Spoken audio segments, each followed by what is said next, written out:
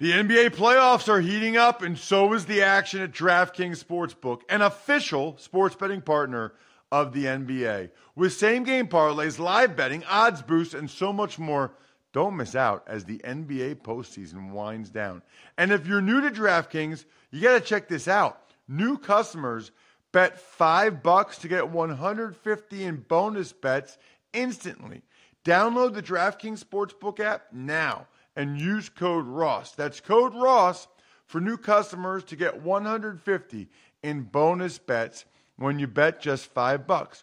Only on DraftKings. The crown is yours. Gambling problem? Call 1-800-GAMBLER or visit www.1800gambler.net. In New York, call 877-8-HOPE-NY or text HOPE-NY 467-369. In Connecticut, help is available for problem gambling. Call 888-7-897-7777 or visit ccpg.org. Please play responsibly on behalf of Boot Hill Casino and Resort in Kansas. 21 plus, age varies by jurisdiction. Void in Ontario. Bonus bets expire 168 hours after issuance. See dkng.com/football for eligibility and deposit restrictions, terms, and responsible gaming resources. It's the Ross Tucker Football Podcast. Oh, yeah, it is. But it's not just any Ross Tucker Football Podcast. It is a Monster Monday presented by DraftKings, America's #1 rated sportsbook app. More on that a little bit later in the show because it is Super Bowl week 2021. Super Bowl 55, if you can believe that. My high school football number, 55 in your program, #1 in your heart. I am Ross Tucker, former NFL offensive lineman.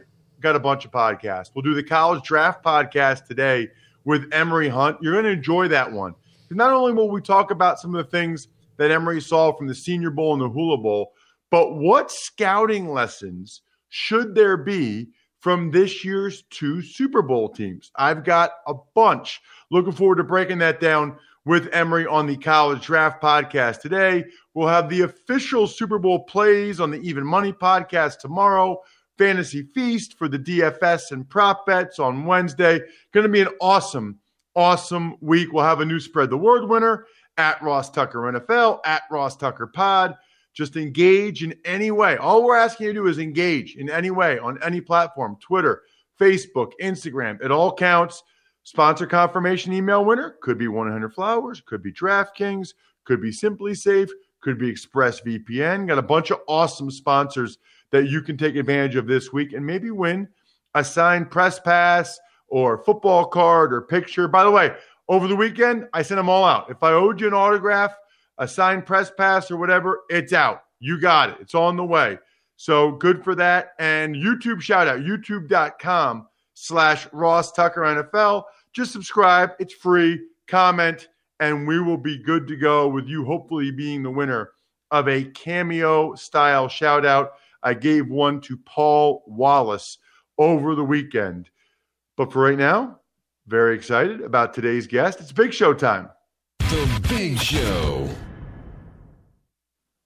So today's guest is Jenny Vrentas. She's a senior writer for Sports Illustrated. She's been one of the best pro football writers for actually a long time now, Jenny. I remember when it felt like you were new kid on the block, and now it's probably been, 10 years?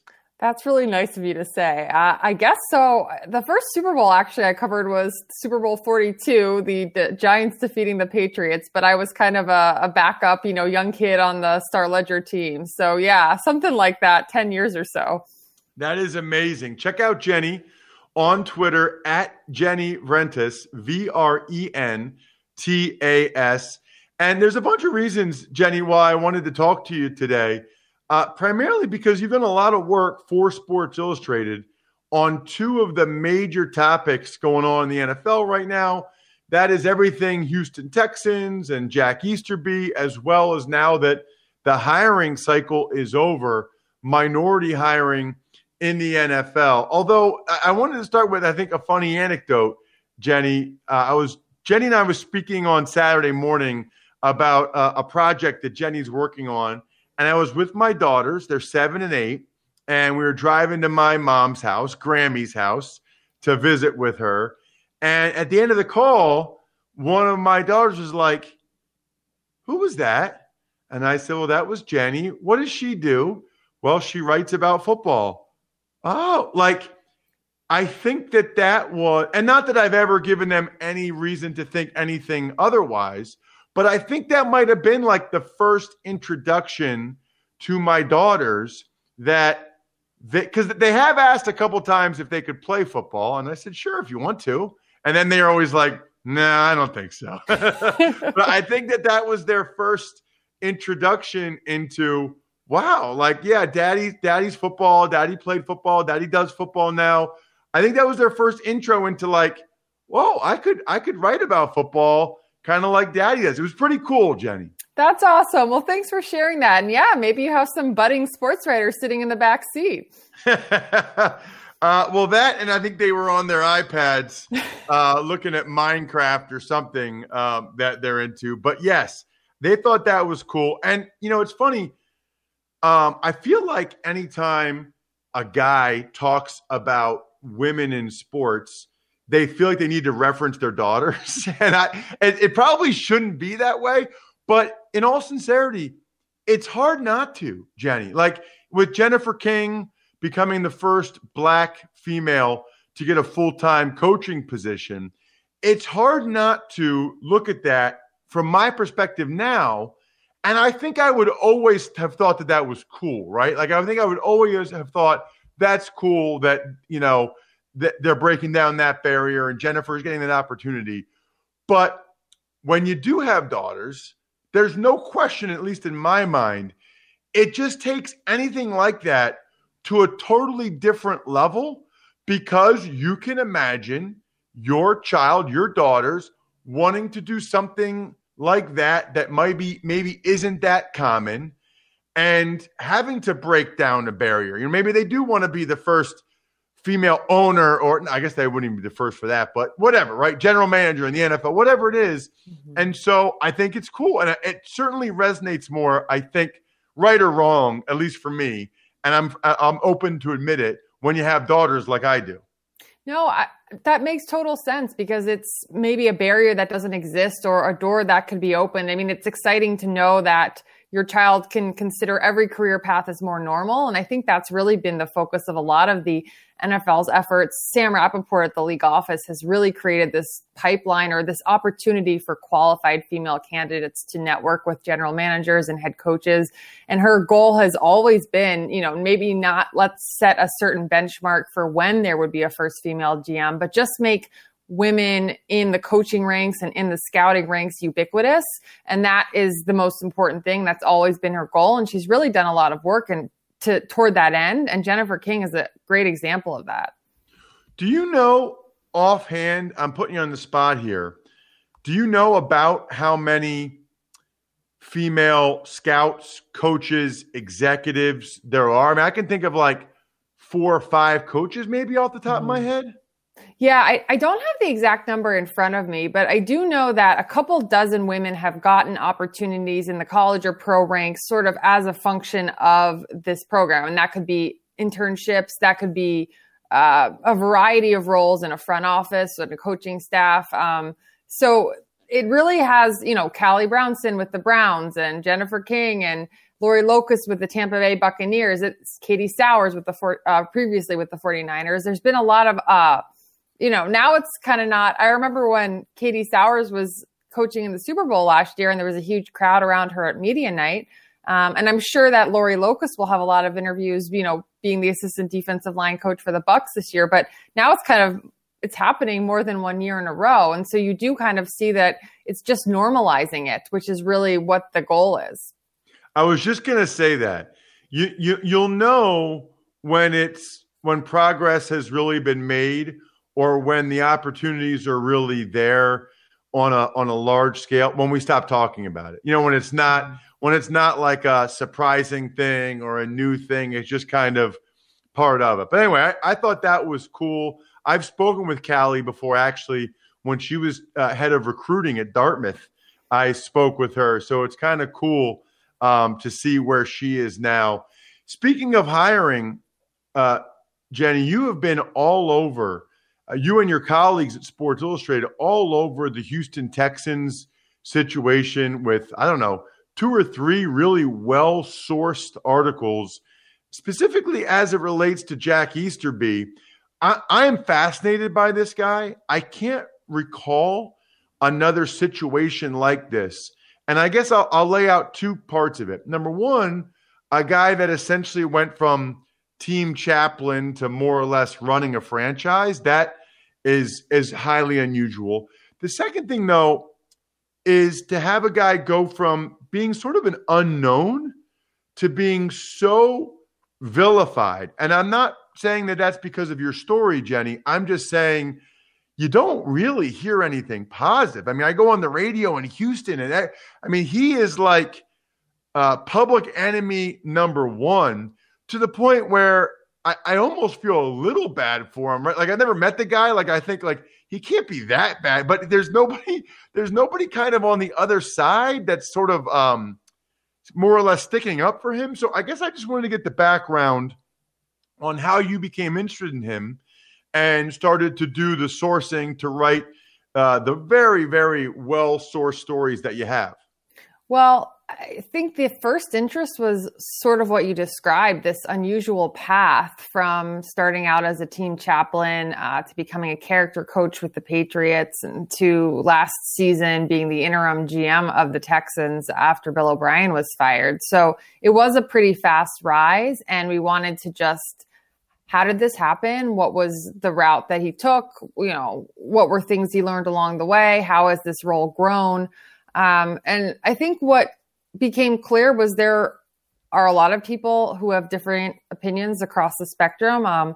There are people who say he, performed their wedding and was a beloved chaplain and an important figure in their life. And then there were other people in Houston who described his playing a role in kind of sowing a culture of distrust and division, and that he had the owner's ear in Houston. And that really resulted in a lot of influence. And so I think there are people who have interacted with him or knew him at different points along his path. And I think that kind of determined the experience that they had in some ways, whereas people who knew him in Houston have had a different experience than perhaps the players that he was really close with in New England and had developed strong relationships across the locker room there. Okay, so I'm glad you said that. So you have spoken with people that really like him, stand by him, and would put in a good word for him, so to speak. Yeah, I think, in New England, it certainly was true that he built a broad-based, relationships all the way across the locker room. And yeah, there were players who he performed their weddings, was a counselor through difficult times, whether it be on the field or off the field. And I think his role has been different in Houston. So he has ascended to the top of the organization. And I think on one level that comes with it, you can't necessarily have those same locker room relationships that maybe you had in a different role. But also people in Houston describe this culture that, he played a role in creating there, which is what we wrote a little bit about in the story. And also, how that his relationship with the owner, Cal McNair, has really played a factor in a lot of the decisions they've made. Right. Yeah. I mean, ultimately, in my experience in the NFL, the only thing that really matters is who the owner likes and who the owner trusts, and that's what's going to happen. I mean, it's probably a lot of businesses that are out there. I guess I'm curious, in all of your research, and it was very well researched, have you found out anything about Deshaun Watson and Jack Easterby, their relationship, how Watson feels about Easterby? Because I guess that's sort of, to advance the story, that's sort of the next thing that everybody's curious about. Yeah, well, it's interesting. Watson's future in Houston has become so uncertain so quickly. And he signs an extension with the Texans in early September. And now he's put in a trade request, and we're wondering what the compensation will be. Houston has said he's their quarterback, but clearly he would like a fresh start somewhere else. And so you start to look at, how did this happen? And I think there's a lot of factors at play. And we described some of those in the second story that we did, in relation to how things were handled within the organization, how things were handled with the hiring process, asking for Watson's input in the hiring process, and then him feeling a little caught off guard when some of those decisions were made, learning things sort of along with the rest of the world. And you could say, okay, maybe a franchise quarterback is not usually involved in those decisions, but if you're told that you're going to be involved in those decisions. And so I think the question is really, who has the owner's ear? And, clearly Jack Easterby has the owner's ear. And moving forward, now they've got a difficult situation to sort through. You hit on this draft pick. I mean, Deshaun Watson is an MVP caliber player, even though the Texans were 4-12 last season. Look at the season that he had. He's a remarkable football player. He's an absolute success at the position. And now he wants to play somewhere else. Yeah. You know what, Jenny? They really screwed this up, because if you don't want Deshaun's opinion, then don't ask for it. But if you involve him in the process and ask for his opinion, and then by various accounts, I don't know if you guys had this as well, but by various accounts, don't go totally against what he said, then what are you really doing? I mean, there's multiple reports out there that he said he really liked Eric Bieniemy, and I believe the Houston Texans were the only team that did not interview Bieniemy during the bye week. Which, to me, if I was Deshaun Watson, that would just come across as so disrespectful. It's like, you asked me my opinion, I tell you this guy, and then you're the only team that didn't interview him during the bye week. It's almost like, Jenny, they're going out of their way to say, we don't care what you think, Deshaun. We're going to do what we want to do. It's like if they had, I remember when Jeffrey Lurie let go of Chip Kelly, he talked about emotional intelligence. Like, if the Texans had any sort of emotional intelligence, they would know that at a minimum, you interview Bieniemy that first week to at least placate Deshaun Watson and at least let him feel like, okay, we are listening to Deshaun and we interviewed your guy. But they didn't even do that. Yeah, Patrick Mahomes has attested to Watson just how instrumental Bieniemy has been in his development. And if you have one conversation with Eric Bieniemy, you can tell that he's a fantastic leader, a really good communicator, and someone that has brought out the best in a lot of his players. I think what's interesting now is Watson is representing a new era of player empowerment in the NFL. We've seen it in other leagues, notably the NBA, but here you have a player saying, I want to chart my own path. My career is finite. I'm a talented player. I want to be somewhere else, and holding the organization accountable. You don't see that often in the NFL, and ownership is the one thing that generally doesn't change. Sometimes we see changes, but far more rare than, say, head coach or GM. And so for a quarterback to hold an organization accountable all the way up to the ownership level, and then to use the leverage he has as being one of the best players in the NFL, being a young player, a true face of the franchise. I think it's something special that he's doing. We're not sure how it's going to work out, but I think it's representative of what we may see this offseason and in years to come. It's a good point you make, because it feels like on some level last year, Brady said to the Patriots, look, I want to go somewhere else. Like, I need to go somewhere else. Matthew Stafford, very clearly. Now, it feels like their organizations were very amenable to it, but maybe obviously the Texans at this point at least aren't. But it does feel like more of these guys are thinking, look, this is my only shot at this thing. Like, I want to go somewhere else where they feel like they have a better opportunity.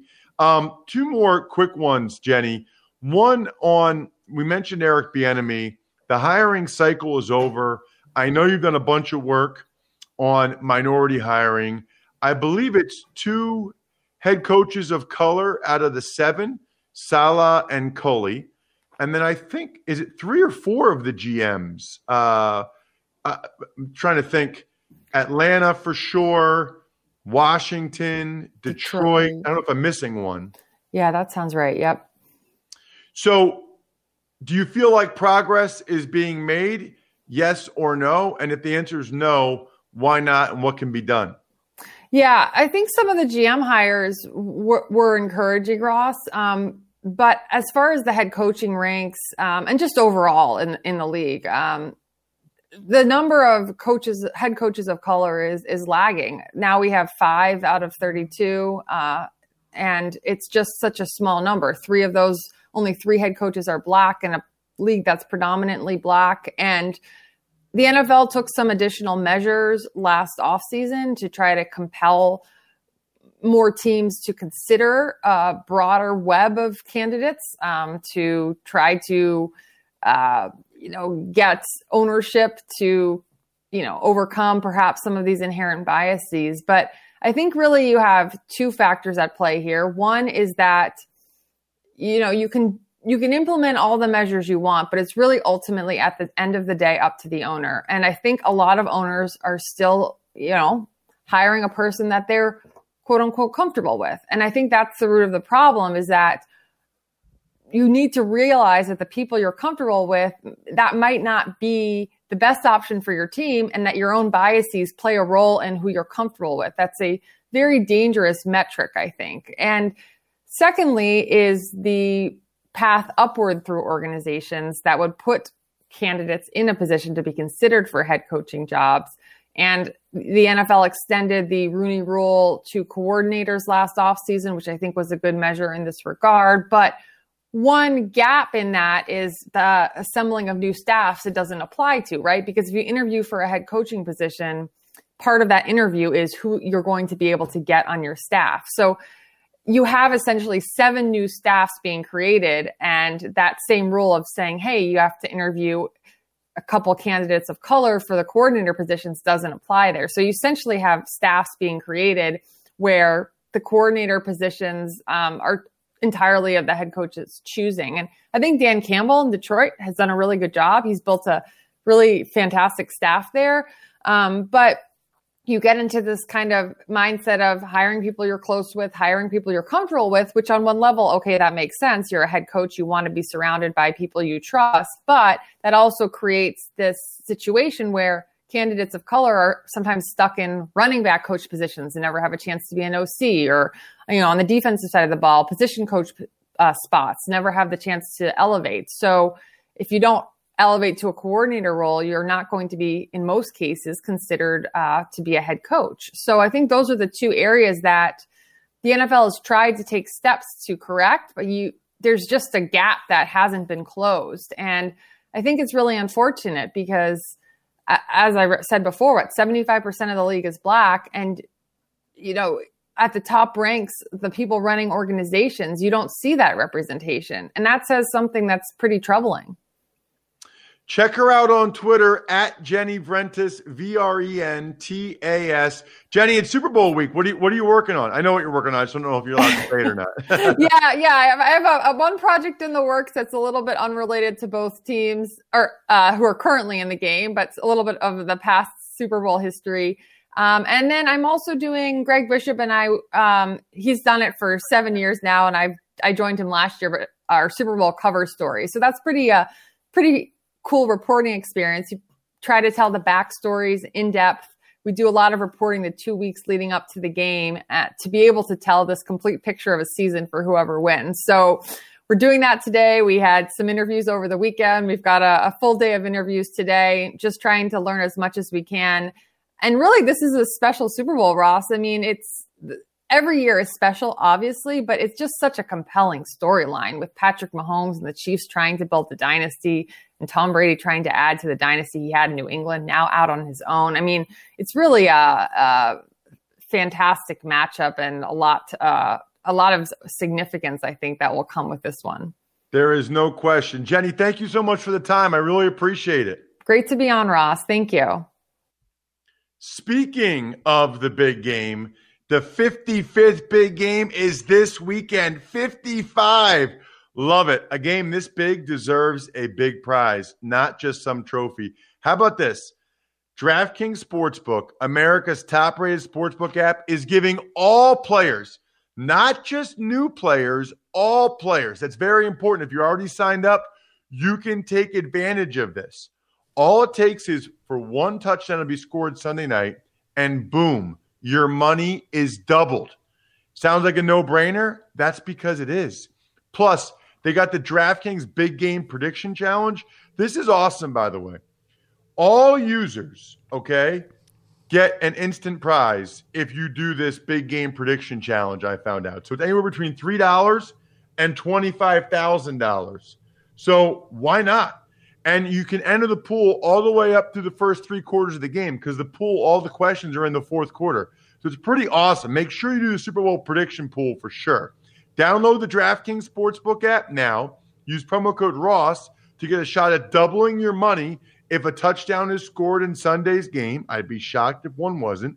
That's promo code Ross to get a shot at doubling your money during Sunday night season finale only at DraftKings Sportsbook. Must be 21 or older. New Jersey, Indiana, Colorado only. Restrictions apply. See DraftKings.com/prediction challenge/DFS for details. Gambling problem, call 1-800-GAMBLER. Tux Takes. Morning, Ross. We got to get to the big news from the weekend. The Los Angeles Rams trade this year's 3rd-round pick, next year, 2022 and 2023, their first-round picks, and Jared Goff to the Lions for Matthew Stafford. Wow. That was a biggie. And it's interesting because listening to Adam Schefter on Friday, you could tell the Stafford news was going to happen. And he referenced, when I talked about Goff and Wentz and the dead cat money, he referenced that teams can get creative. Well, the Rams certainly did that. Here's my thoughts on the trade. First of all, some of the things I like about it. I don't like when people have built-in excuses. And I don't like what I perceive to be lazy narratives. So for Stafford, the excuse was always the Lions franchise is terrible. For McVay, it was always Goff stinks, right? Well, can't say Goff stinks anymore. I mean, you can't say that's the issue. If the Rams don't win big, it's not because Goff stinks, right? They got the quarterback that McVay wanted. As for Stafford, he can't say, well, it's the Lions and it's the terrible Lions franchise. Not anymore. So there's no more built-in excuses for McVay or Stafford, which I like. The Rams are fascinating. They are taking a totally different approach to roster building. I'm not sure they have any guy, Bri, making like between $1 million and $10 million. It feels like they have like 6 or 7 guys making more than $10 million, including several making more than 20, like Jalen Ramsey and Aaron Donald and Stafford, and true difference makers. And they got a lot of guys making the minimum. And you know what? It kind of worked this past year. They had a good team. They had a good season. If they had gotten better quarterback play, who knows? Or maybe if Donald had been healthy in the playoffs, who knows? So I'm fascinated by it. I like when teams do things outside of the box.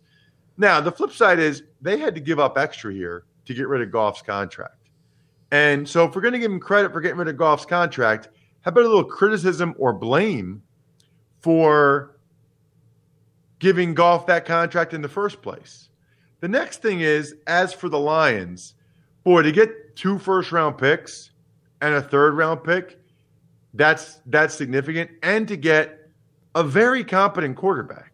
You know, like Jared Goff is a solid quarterback for Dan Campbell to build this team around. He obviously wants to run the ball a lot. And Goff is very competent in play action pass, you know, to make those throws. So I really like this move for both teams. Tux Takes. So Jared Goff said he's happy to be on a team that wants and appreciates him. Stafford, happy about being on a team anywhere except for New England. That's interesting. Yeah, so, I mean, look, Goff was basically making it clear that he realizes he was not wanted in L.A., not appreciated. And so I get that. But honestly, Jared, you're kind of were a throw-in in the deal, for being honest, right? Like, the Lions, I'm not sure they were dying to have you, but they were going to get an extra first-round pick probably to get you. And so that was what put it over the edge. So I don't know that I would say that they wanted you and appreciate you as much as maybe you think. And the report from Tom Curran that Stafford told the Lions he would go anywhere other than New England is very, very interesting. but not surprising. I mean, players talk, right? So the word is out that New England is not necessarily the most enjoyable place to play football, and that there are some difficulties playing there. I mean, Stafford's probably talked to Tom Brady before. He's probably talked to Rob Gronkowski before. Other guys, when he was in Detroit, a lot of those guys came from New England. He kind of knows the Patriot way from Patricia and Bob Quinn. Doesn't seem to be a big fan of it. And by the way, the Patriots, they've got some real challenges this year in terms of skill positions. And maybe they could sell him on, we'll sign Kenny Golladay in free agency. Maybe, but I don't think Stafford wanted to take that chance. Tux Takes. Green Bay Packers are moving on from defensive coordinator Mike Pettin. Right, and I tweeted this over the weekend, Bri, at Ross Tucker NFL. You realize, in their last 6 games, including the playoffs, they gave up 16 points, 14, 16, 14, 18 to the Rams in the playoffs, and then 31 to the Bucs. But think about that for a second. First of all, they intercepted Tom Brady 3 times. Secondly, how many points would they have given up if Aaron Rodgers didn't throw the pick at the end of the first half? Or if Aaron Jones didn't fumble and give the ball to the Bucs inside the 10-yard line on the first drive of the second half, right? I mean, they would have given up only 20-something. So the Packers might be able to be better on defense now. They might. But I would just say good luck. I mean, there's not a lot of room for improvement based on how the Packers were playing the last 6-7 games. People point out, well, they played this team, they played that team. Dude, they're giving up 14 and 16 points to NFL teams. By the way, when they had a lead and those teams could just chuck it all over, get garbage time touchdowns, whatever, I think they actually deserve a lot of credit for that. Pettin's not the one that made that horrible decision to kick a field goal either. And everybody wants to point out the end of the first half, as Steve Fezzik correctly said on the Even Money podcast last week, it wasn't that terrible of a defensive call. You're trying to protect against a 10-yard out and the Bucs getting a field goal. It's not as open and shut as an end of the game situation, like people are making it out to be. Like the Bucs could only get a touchdown in that situation. People are just wrong on that. Tux Takes. Last thing to get into today, any thoughts, comments about Nick Sirianni and David Culley's press conferences from Friday? Well, I do, Bri, but before I get into that, I got to tell you, I missed football this weekend, but my wife and I, we have gotten into a little Netflix. I never watch TV. Over the weekend, we used ExpressVPN to watch Social Dilemma. I'm trying to think what else we watched. You watch another one. Watch Social Dilemma, which is really scary, by the way, on Netflix from through our ExpressVPN. There's UK Netflix, and then what else did we watch? White Fang with the girls. I don't know if that was through Netflix or not. Here's the thing, though: ExpressVPN hides your IP address and lets you control where you want sites to think you're located. You can choose from almost 100 different countries. So just think about all the Netflix libraries you can go through. ExpressVPN allows you to watch shows. It's ridiculously fast, compatible for all your devices. So if you're in hotels a lot, airports a lot like me, the key is the ability to hide your IP address and be protected. But then even if you're just someone that likes to be able to watch a lot of different shows, ExpressVPN gives you that ability as well.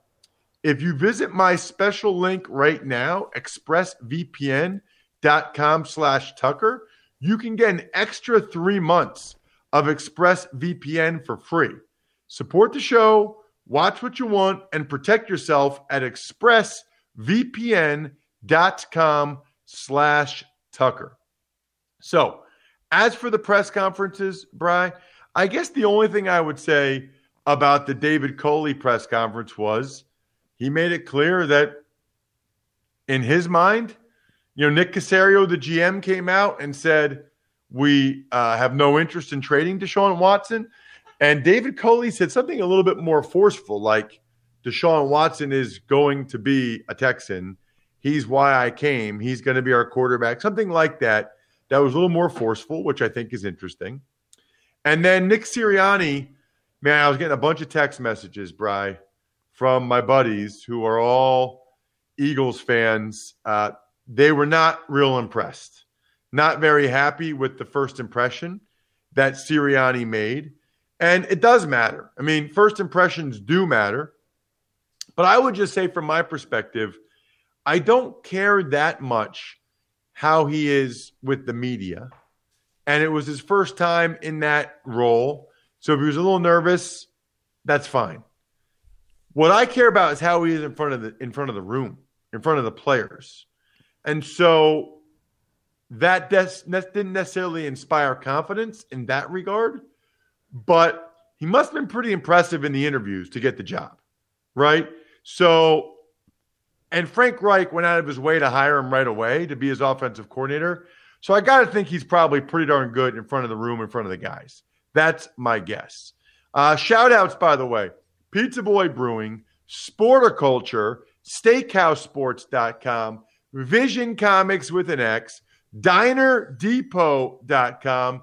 You will really, really like the College Draft podcast. All the podcasts are going to be awesome this week. Please check out, if you only listen to the Ross Tucker Football Podcast, please check out a second one this week. I think you'll enjoy it. Other than that, I think we're done here. Thanks for listening to the Ross Tucker Football Podcast. Make sure to also subscribe to the Fantasy Feast, Even Money, Business of Sports, and College Draft. All available at Apple Podcasts, rosstucker.com, or wherever podcasts can be found.